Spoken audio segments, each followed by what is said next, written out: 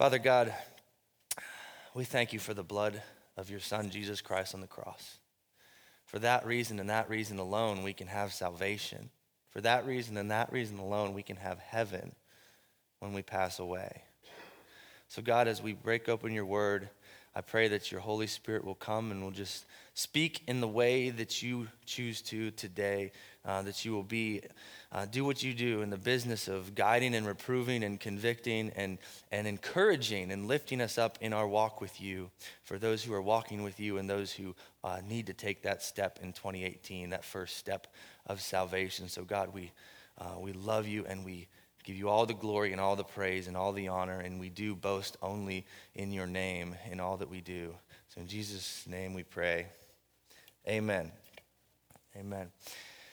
Well, if you hear last week, we ended 2017 by briefly looking back, but by more so looking forward into 2018, where I tried to offer you a charge, or really I really tried to encourage you to, in the time to come, to live wise and work hard, all while trusting God. And I called that Work the Plan. The beginning of this 2-week series, Work the Plan. And I said this long kind of meaty sentence, but let me say this slowly just to offer. This is how I capped it all off for you guys. I said, in 2018, I said, start something with God-directed enthusiasm and faith, and then work diligently with integrity day in and day out, because you never know what good things will happen. So we never know what good things will happen when we're working hard and we're trusting God. Head down, get it done. Let God take care of the outcome. Let God take care of handing out the blessings. And what I tried to do and tried to offer you is really give you biblical permission to work hard and succeed in all areas of your life.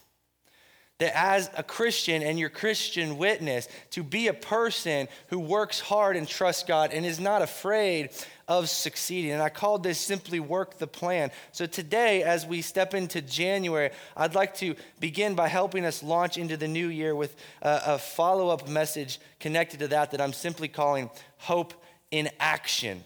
So hope in action. So we make a plan, we start a plan, we work the plan, we trust God, and we put our hope in action of what we hope to accomplish and who we hope to be. Because I hope that your dreams, I hope that your plans, I hope that what you look for in the coming days are good things. I hope that you want to grow. I hope you want to get deeper in your faith. I hope you want to grow closer as a family. I hope you want to move forward. So as we begin this new year, most of us want to be better, don't we? Most of us want to be generally better.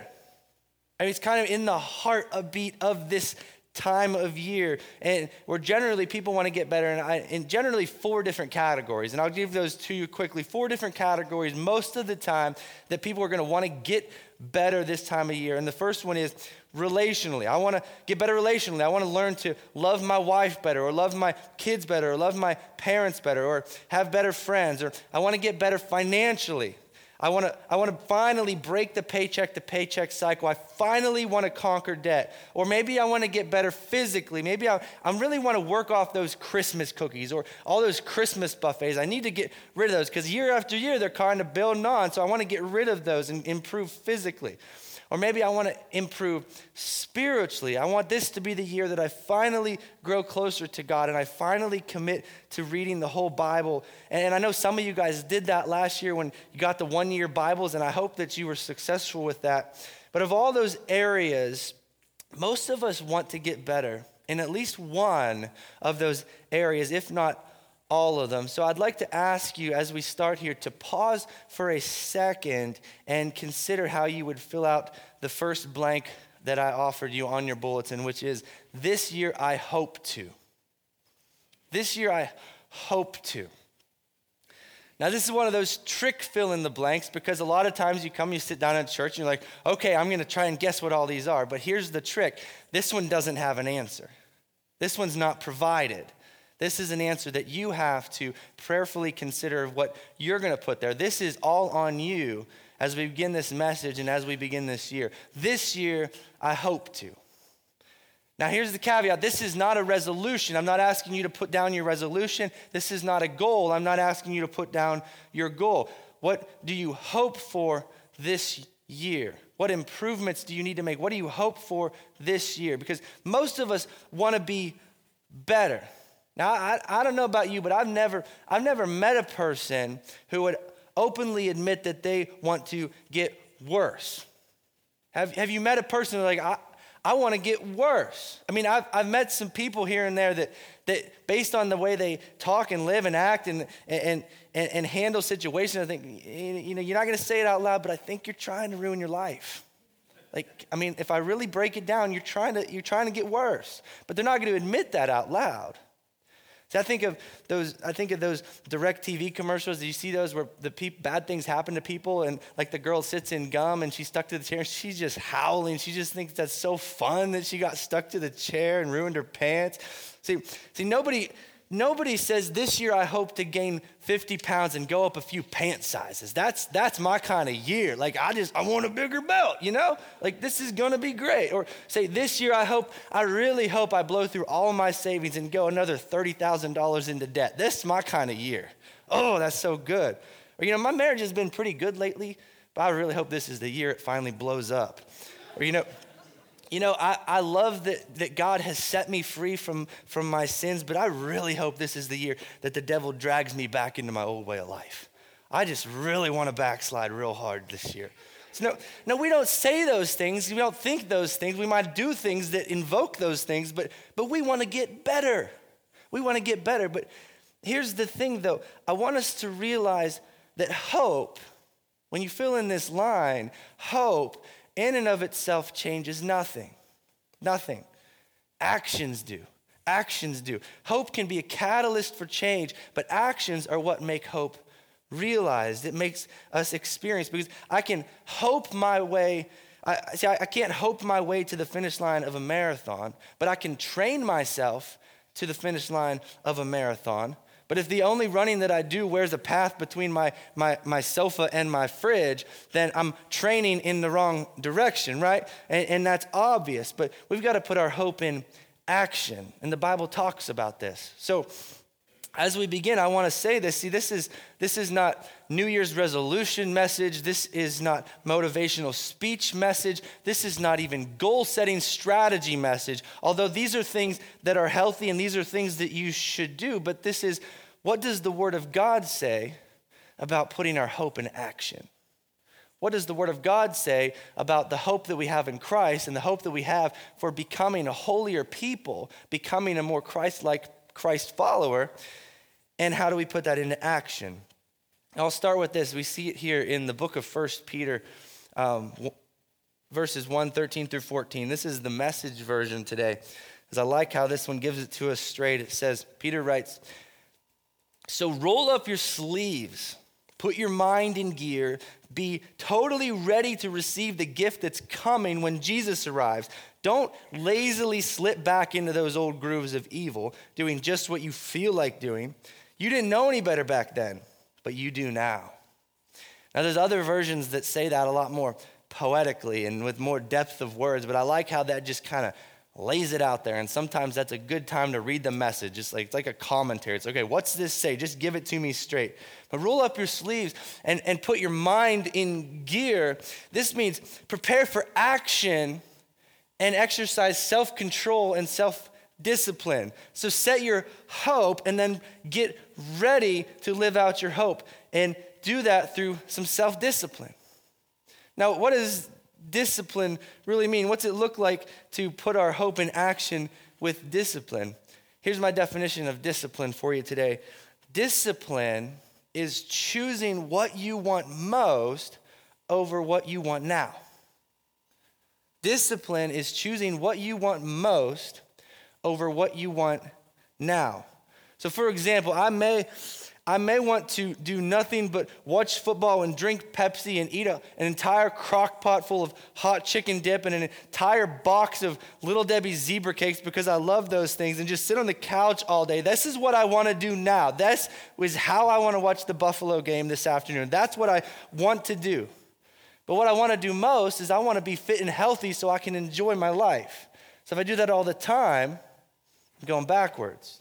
Now, I may want to spend every evening when I come home from work working on my own hobbies and doing things that are just all about me feeling good and all about me doing things that I enjoy.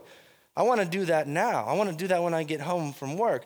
But what I want most is to have a healthy relationship with my wife and kids, which means that a lot of those evenings I need to set me aside and focus on building those relationships. See, I may want to put my wife in a brand spanking new, fresh off the lot minivan right now, even though it would drive her nuts. But what I want most is to drive debt-free and live without the burden of debt. That's more important to me than the brand new minivan in the driveway. See, it's about choosing what you want most over what you want now. It's discipline. Now, in our church, as we fulfill our mission as a church to make and to guide fully devoted followers of Jesus Christ, whenever that happens, whenever you or a friend or a family member takes that first step and commits their life to Christ, gives their heart to Jesus, that's seeing hope take action. And whenever you've been a Christian for a few years and you're getting closer to Christ and you're growing in your faith and you fully surrender and you make God Lord of your life, that's hope in action.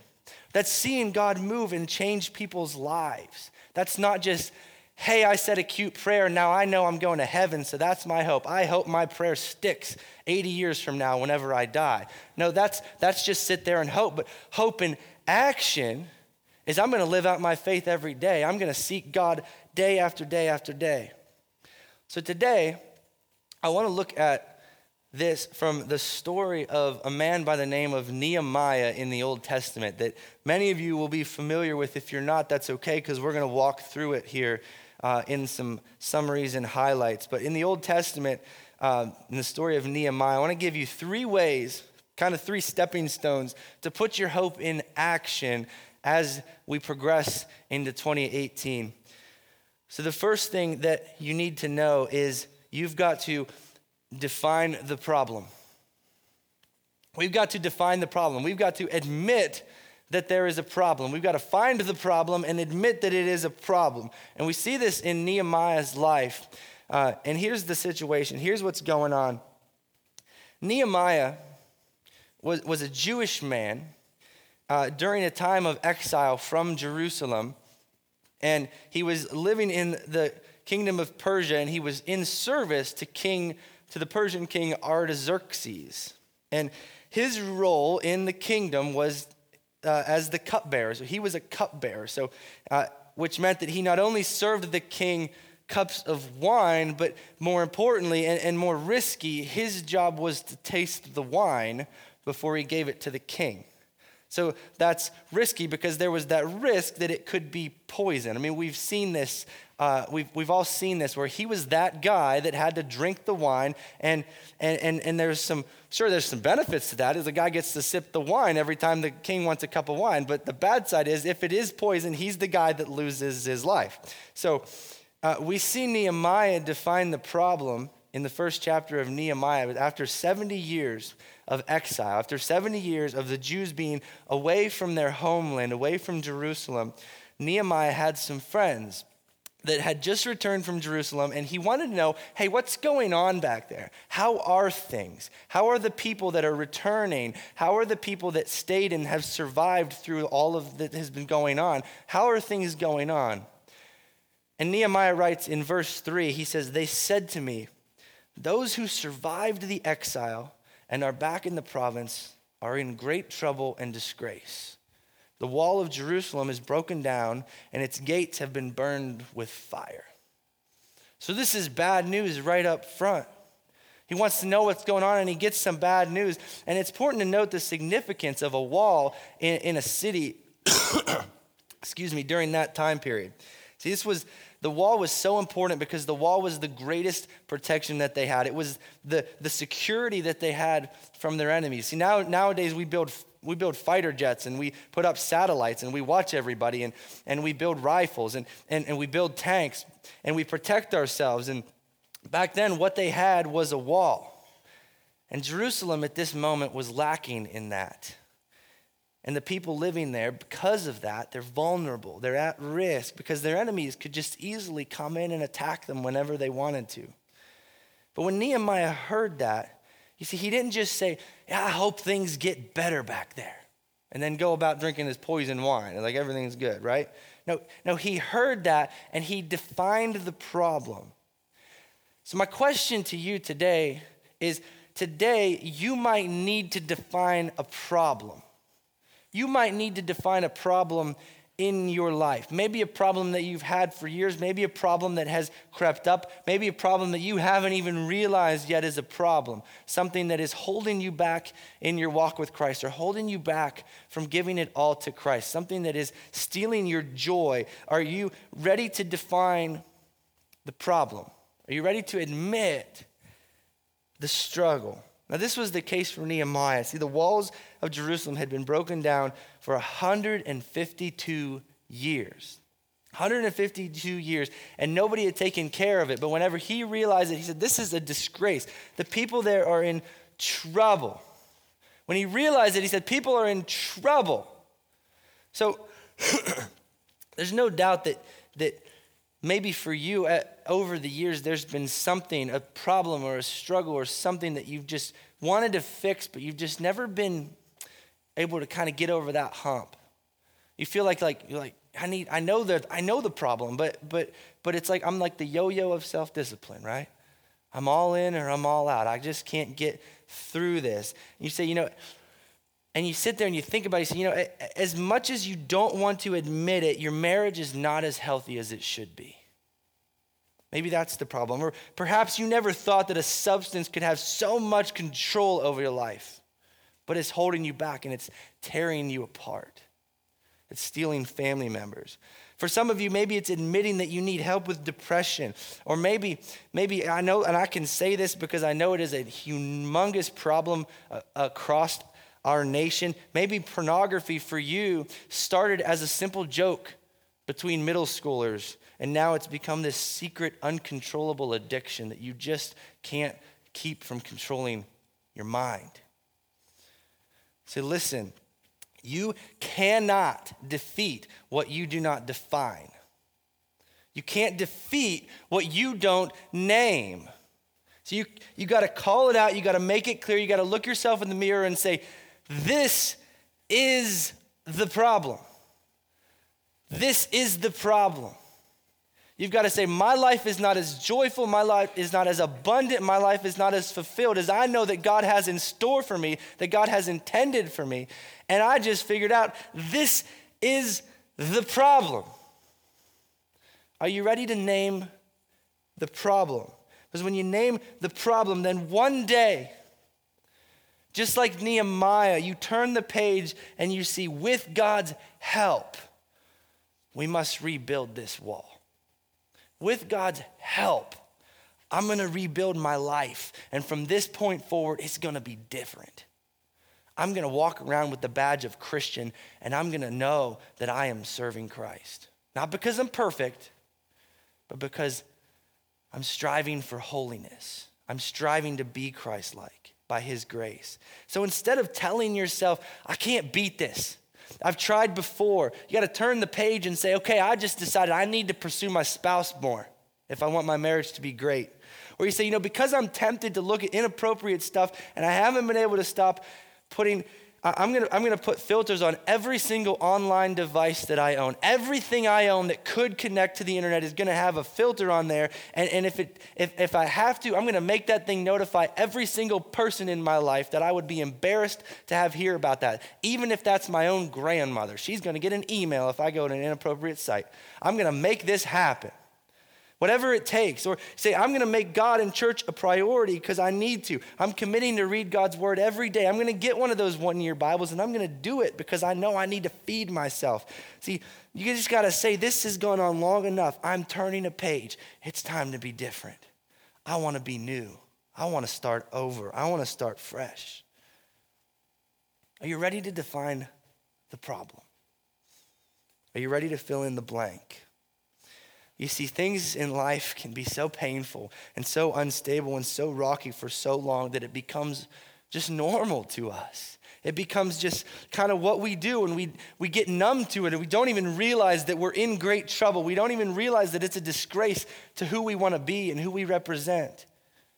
See, these are walls in our lives that are broken down, and we're vulnerable, and our spiritual enemy, the evil one, is coming in and he's attacking us. He's attacking us. He's attacking us.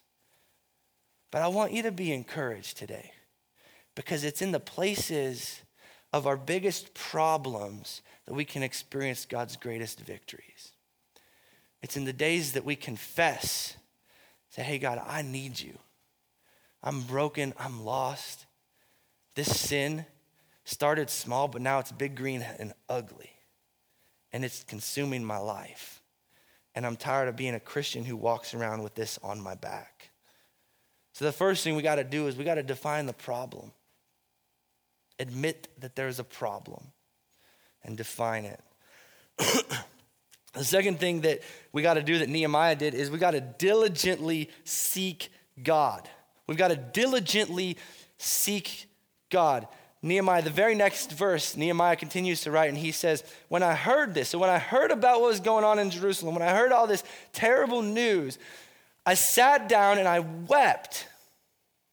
In fact, for days, I mourned and I fasted and I prayed to the God of heaven. Wow. I mean, when he realizes that there's a problem, he has this overwhelming reality of sadness to the point that he sits down and then he gets on his knees and he prays and he fasts for days on end. Now, the moment when he defined the problem, Jerusalem is in great trouble and disgrace, he diligently took it to the one who could help him. He didn't just say, come on, guys, what are we going to do? He took it to the one who could help him. He reached out to the higher power, reached out to God. See, when you decide that you're going to do something about a problem that you've defined, you've got to get God's help. You've got to say, God, I can't do this on my own. I can't walk this road on my own. I got to get your help. Now I'll share an experience I've had in my 20s. I try to be a little vulnerable up here, but not too crazy vulnerable because I don't want to get weird on you guys. But when I was in my 20s, sometime between college and 30, I went through a season of some depression that was, I just kind of like hit a wall, you know, and everything was kind of stagnant for me. And I eventually found the root sins that were causing this, because there were some times when, you know, this is a time period in my life where, you know, I just really, and you guys know me, right? I'm a people person. I like people. Like if I spend too much time in my office in a given week, I'm starving for conversation. Like I need to go out and do things. I need to get around you guys. But there was a time period where I wanted nothing to do with people. I wanted nothing to do with church. I wanted nothing to do with work. See, I went to work and then I went home and I just sat alone at home and I in the dark and watched TV and ate junk food and gained weight. That was the year I hit my personal best. All right? I mean, I was setting records. I was hitting century marks I didn't ever think I could get to. But that was a tough year. But eventually it all came to a head and I realized that I wanted to live. I didn't want to hide, so I recommitted my life to Christ, and I realized that he had been pursuing me all along, and I gave my life back to Christ, and I started reading his word again. I started seeking him again. I got one of those one-year Bibles, and I devoured it, and his light broke through the darkness, and he set me free from the prison of depression and from that spiritual dry place that I was walking in. See, when you diligently seek God, it will change how you think, and the motives of your heart will lead you to new actions. You got to make the choice. Now, you might have a similar experience whenever maybe there was a turning point in your life where you came back to God or you made a change. See, maybe sometimes for a lot of people, maybe when your first child was born, it was kind of the wake-up call where you say, you know what? I'm going to get my house in order. I got to raise this kid the way I think that he should live his life. Or maybe it was that one late payment notice that you received, that late payment fee, or maybe that eviction notice that kind of knocked you on the head and you say, okay, enough is enough. I don't want to live like this. There's no freedom in my life. Or possibly it was the substance abuse that was fun for a while and it started to become a problem and you noticed that it was starting to steal things from your wife or from your life, but then all of a sudden, maybe someone really close to you said, hey, if you go back to that, I'm done with you. And they meant it and they did it. And that was the moment where you said, this really is ruining my life. It's time to walk away. So you are determining that this is the hope that you're putting in action. You're ready to seek God and his power to help you change. You're ready to let his light break through the darkness and seek him out. You see, this is the beginning of what happened to Nehemiah. He started to fast and he started to pray and he started to seek God. And then he goes to the king that he worked for, a Persian king who had no reason to care at all about Nehemiah. He was just his cupbearer. No reason at all. I mean, in fact, he cared about him so little that he was okay with him dying if the wine was poisoned. Like, it did not matter to him. He'd just get a new cupbearer. But he also had no reason to care about the people in Jerusalem. He wasn't Jewish. He didn't care. It mattered nothing to him. But whenever Nehemiah prayed and fasted, and then he went to the king, and the king had compassion on him. And the king not only said, go, help your people, rebuild the wall, but he also said, what do you need? I'm going to help you fund it. Let's do this. And he got to go, and God gave him favor in that. Now, it would have been easier for Nehemiah not to do any of this. It would have been really easy for Nehemiah to hear about what's happening in Jerusalem and just say, boy, that's terrible. I feel bad. I'm going to go home. Let me write a detailed Facebook post about how awful this problem is, and then go back to work. I'm just going to share that and move on. See, after all, he wasn't a mason. He wasn't a builder. He was a professional drinker, right? That's what he did. See, he could have every doubt flood his mind of why he's not qualified. You may be able to look at your problem that you're defining in your mind and relate to how he feels and say, I've started before and I always fail. If I'm good at anything, it's not finishing stuff. See, I don't have what it takes. I'm not qualified to do anything. But that's exactly why it's imperative that we diligently seek God. Because God doesn't always call the equipped. He equips the called. And the only thing we're called to do is to diligently seek him and let him lead us and fill in those gaps. So Nehemiah diligently sought God and took ownership of the problem so he could also own the solution with God's help. He knew he couldn't do it alone. Now think about your current habits in your life. What's one change that you could make today that would put you on a path that God intended for you? Let me briefly hit the same areas that I started with, those four. See, imagine what you could do for the kingdom of God if you were physically healthier. Imagine if your health didn't hold you back. See, who could you bless, or how could you honor God, or how many ministries could you support if you were financially free? If every dollar that you made didn't already have most of it allotted for things that you wanted now instead of what you wanted most? How much more could you do for the kingdom of God if you weren't so in over your head that you couldn't give? See, if your relationship with Christ was stronger, how much bolder could you be as a witness? If you were on your knees in prayer and studying God's word and filling your cup every morning, how much more confident would you be when you saw an opportunity to speak with a coworker about Christ? How much better would you be? Or how much more confident would you be in sitting down couple to couple with a couple that's struggling in their marriage if you know that you've been putting in the work to make sure that you have an outstanding marriage? How much more confident could you be? See, when we realize that God has given us everything that we need to do everything that he wants us to do, our lives begin to change. He's given us everything we need to pull off what he's called us to do. how do we put hope in action? We got to define the problem. We got to diligently seek God. And the last one I give you is you got to do the work. Oh, man, right? You got to do the work. Now, if you were here last week, you remember last week, I ended with work hard and trust God. We got to work hard and trust God with the outcome. We got to put in the time. We got to put in the labor and say, God, we got to put in the commitment and say, God, you're going to take care of this. If it's going to fly or it's going to fall, I'm going to let that up to you because I'm going to work so hard in my strength that it's going to fly.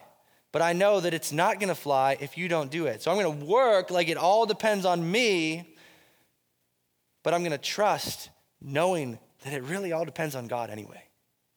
He's going to determine that. So Nehemiah did this when he got to Jerusalem. After inspecting the damage to the wall personally and acknowledging the extent of the damage, he gathered all of the leaders in Jerusalem. He went and gathered all the priests and the nobles and the officials, and he said to them this. In chapter 2:17, he says, "You know very well what trouble we're in. Jerusalem lies in ruins, and its gates have been destroyed by fire. Let us rebuild the wall of Jerusalem and end this disgrace." Then I told him about how the gracious hand of God had been on me and about my conversation with the king. And they replied at once, "Yes, let's rebuild the wall." So they began the good work.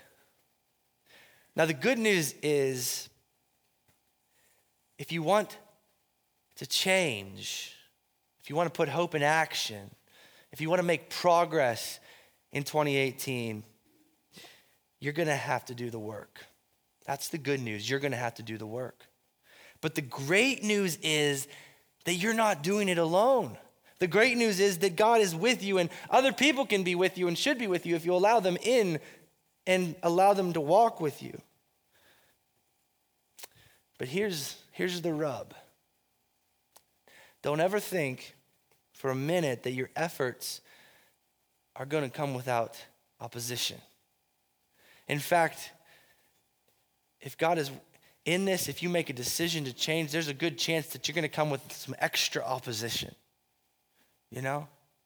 If you experience that, you start to do good things, then it seems like the devil is working harder to pull you down. You've been there? See, we see in Nehemiah, there was two men specifically, Sanballat and Tobiah were their names. And it seemed that their goal was to discourage the builders and keep them off track by saying things like, do you really think that you can rebuild all of these stones rebuild this wall with stones from the trash heap? You guys really think you can pull? I mean, the thing has been like this for 152 years. Are you kidding me? You really think that all of you guys that don't have any idea what you're doing are going to come over here and rebuild the wall? They were constantly trying to tear down Nehemiah. And at one point he was up working on the wall and they asked him to come down to try and distract him and discourage him.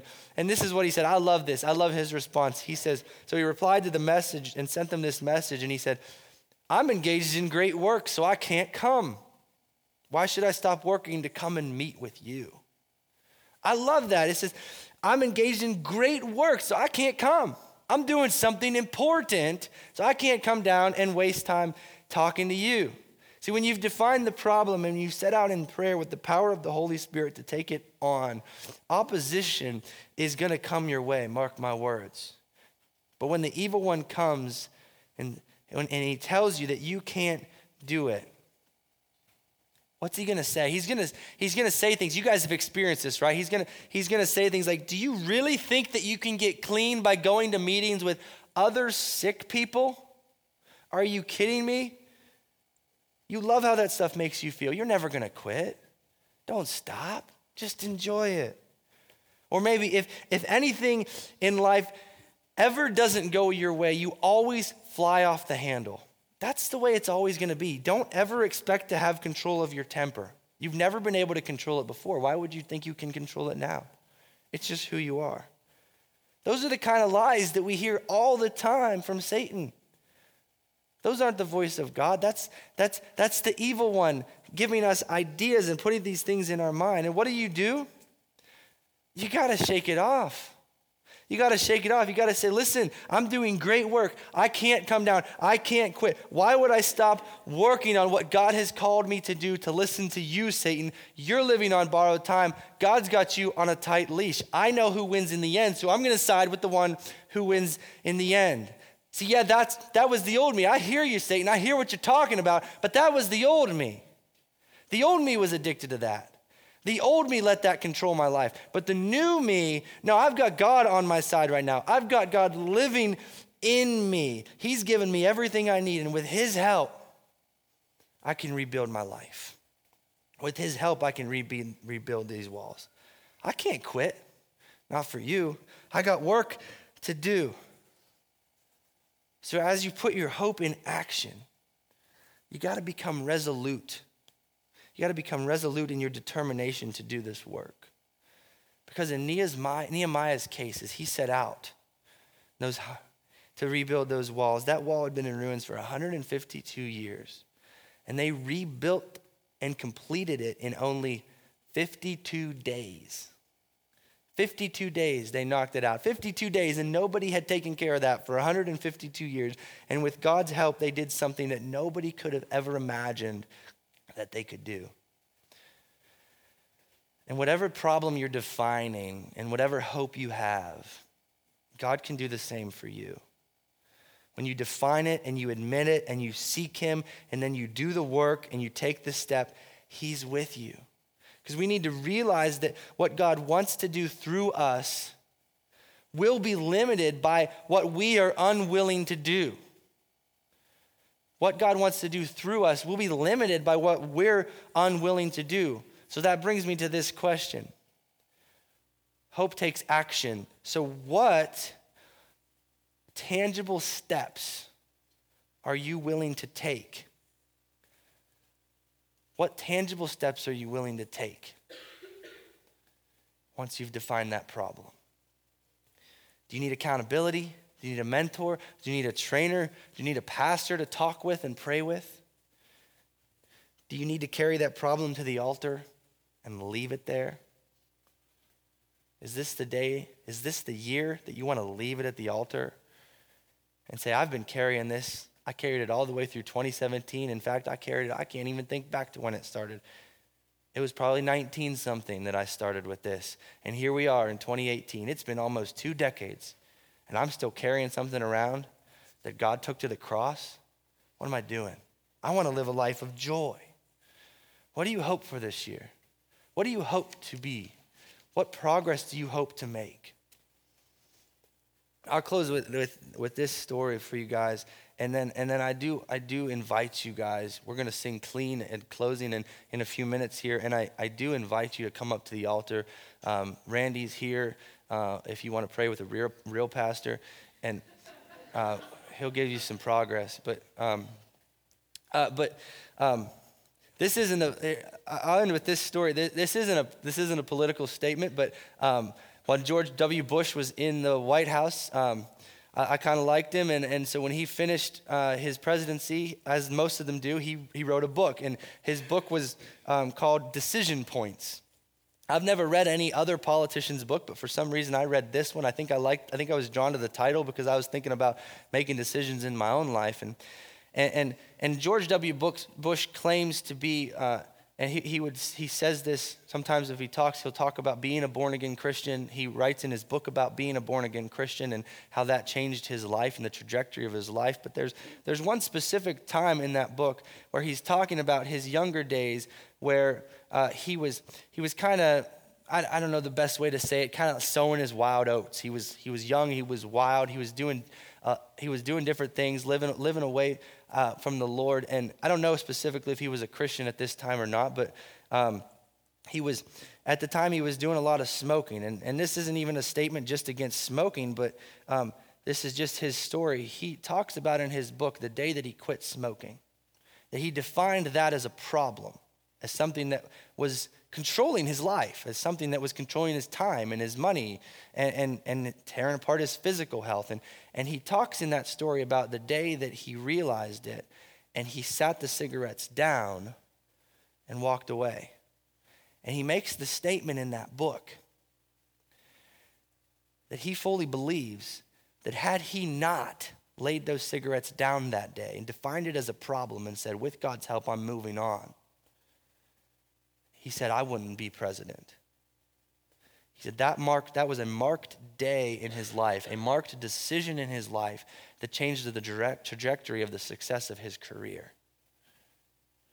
And I'm sure that his family and so many other areas of his life were better because of that. So for you, I ask you this. Imagine years down the road from today, somebody saying to you, thank you. For the problem that you're defining, somebody coming to you and saying, thank you for giving that to God. Thank you for leaving that at the altar. Thank you for beating that. Thank you for not living like that. Thank you for the years that we have together because you chose to stay. Thank you for facing your addiction to porn and allowing God to heal you. You are such a person of integrity now. You are such a man of God. Thank you for being honest about your substance abuse. Your journey to being set free inspires me. Thank you for slowing down enough in your career and in your life to prioritize raising me and spending your time with me. I am the man or woman that I am today because you loved me when I was little. That's so important. Imagine being told thank you and being able to trace it back to a day where you had victory. Imagine that. That's my prayer for you today. Is that this be the day or this be the year that you get to the end of 2018 and you look back and you say, you know what, 2018 wasn't the year I made a New Year's resolution. It wasn't the year I set a goal. But it was the year that I defined the problem and I went about fixing it with God's help. That's what I want you to see when you look back on 2018. Dave Ramsey always says, and he talks mostly about finances, but it just applies to life too. He always says, you're going to get your household in order when you're sick and tired of being sick and tired. So that's my question. Are you sick and tired of being sick and tired? What's your hope for 2018? What are you ready to leave at the altar? What are you ready to beat with God's help? Worship team's going to come and we're going to sing clean and we're here to pray if anybody wants to pray. Let me pray right now. Father God, you are glorious. Father God, you are a God who loves us as these just completely lost and really nothing but dust and ashes. We came from the dust, we're going back to the dust. We're just a mist, and yet you love us. And you want to see us live a life of abundance, a life of fullness, a life of joy. And God, I pray that if there's anyone in here that is not a born-again believer today, that this be the day that they lay it all down and say, I want Christ. I've tried everything else. It's not working. I want Christ. And if there are people here who are born-again believers that are still lost in sin, and I know that is so common, I pray that this be the day that say, you know what? I'm only getting a portion of the joy that God says I can have in this life. And here's the reason. This is the sin that is holding me back. And it's been 6 years and I'm sick and tired of letting this ruin my life. So God, I pray this is the day that somebody carries it to the altar or carries it to you and says, I'm ready to be free. That's my hope for 2018, and that's my hope for this room. In Jesus' name, amen.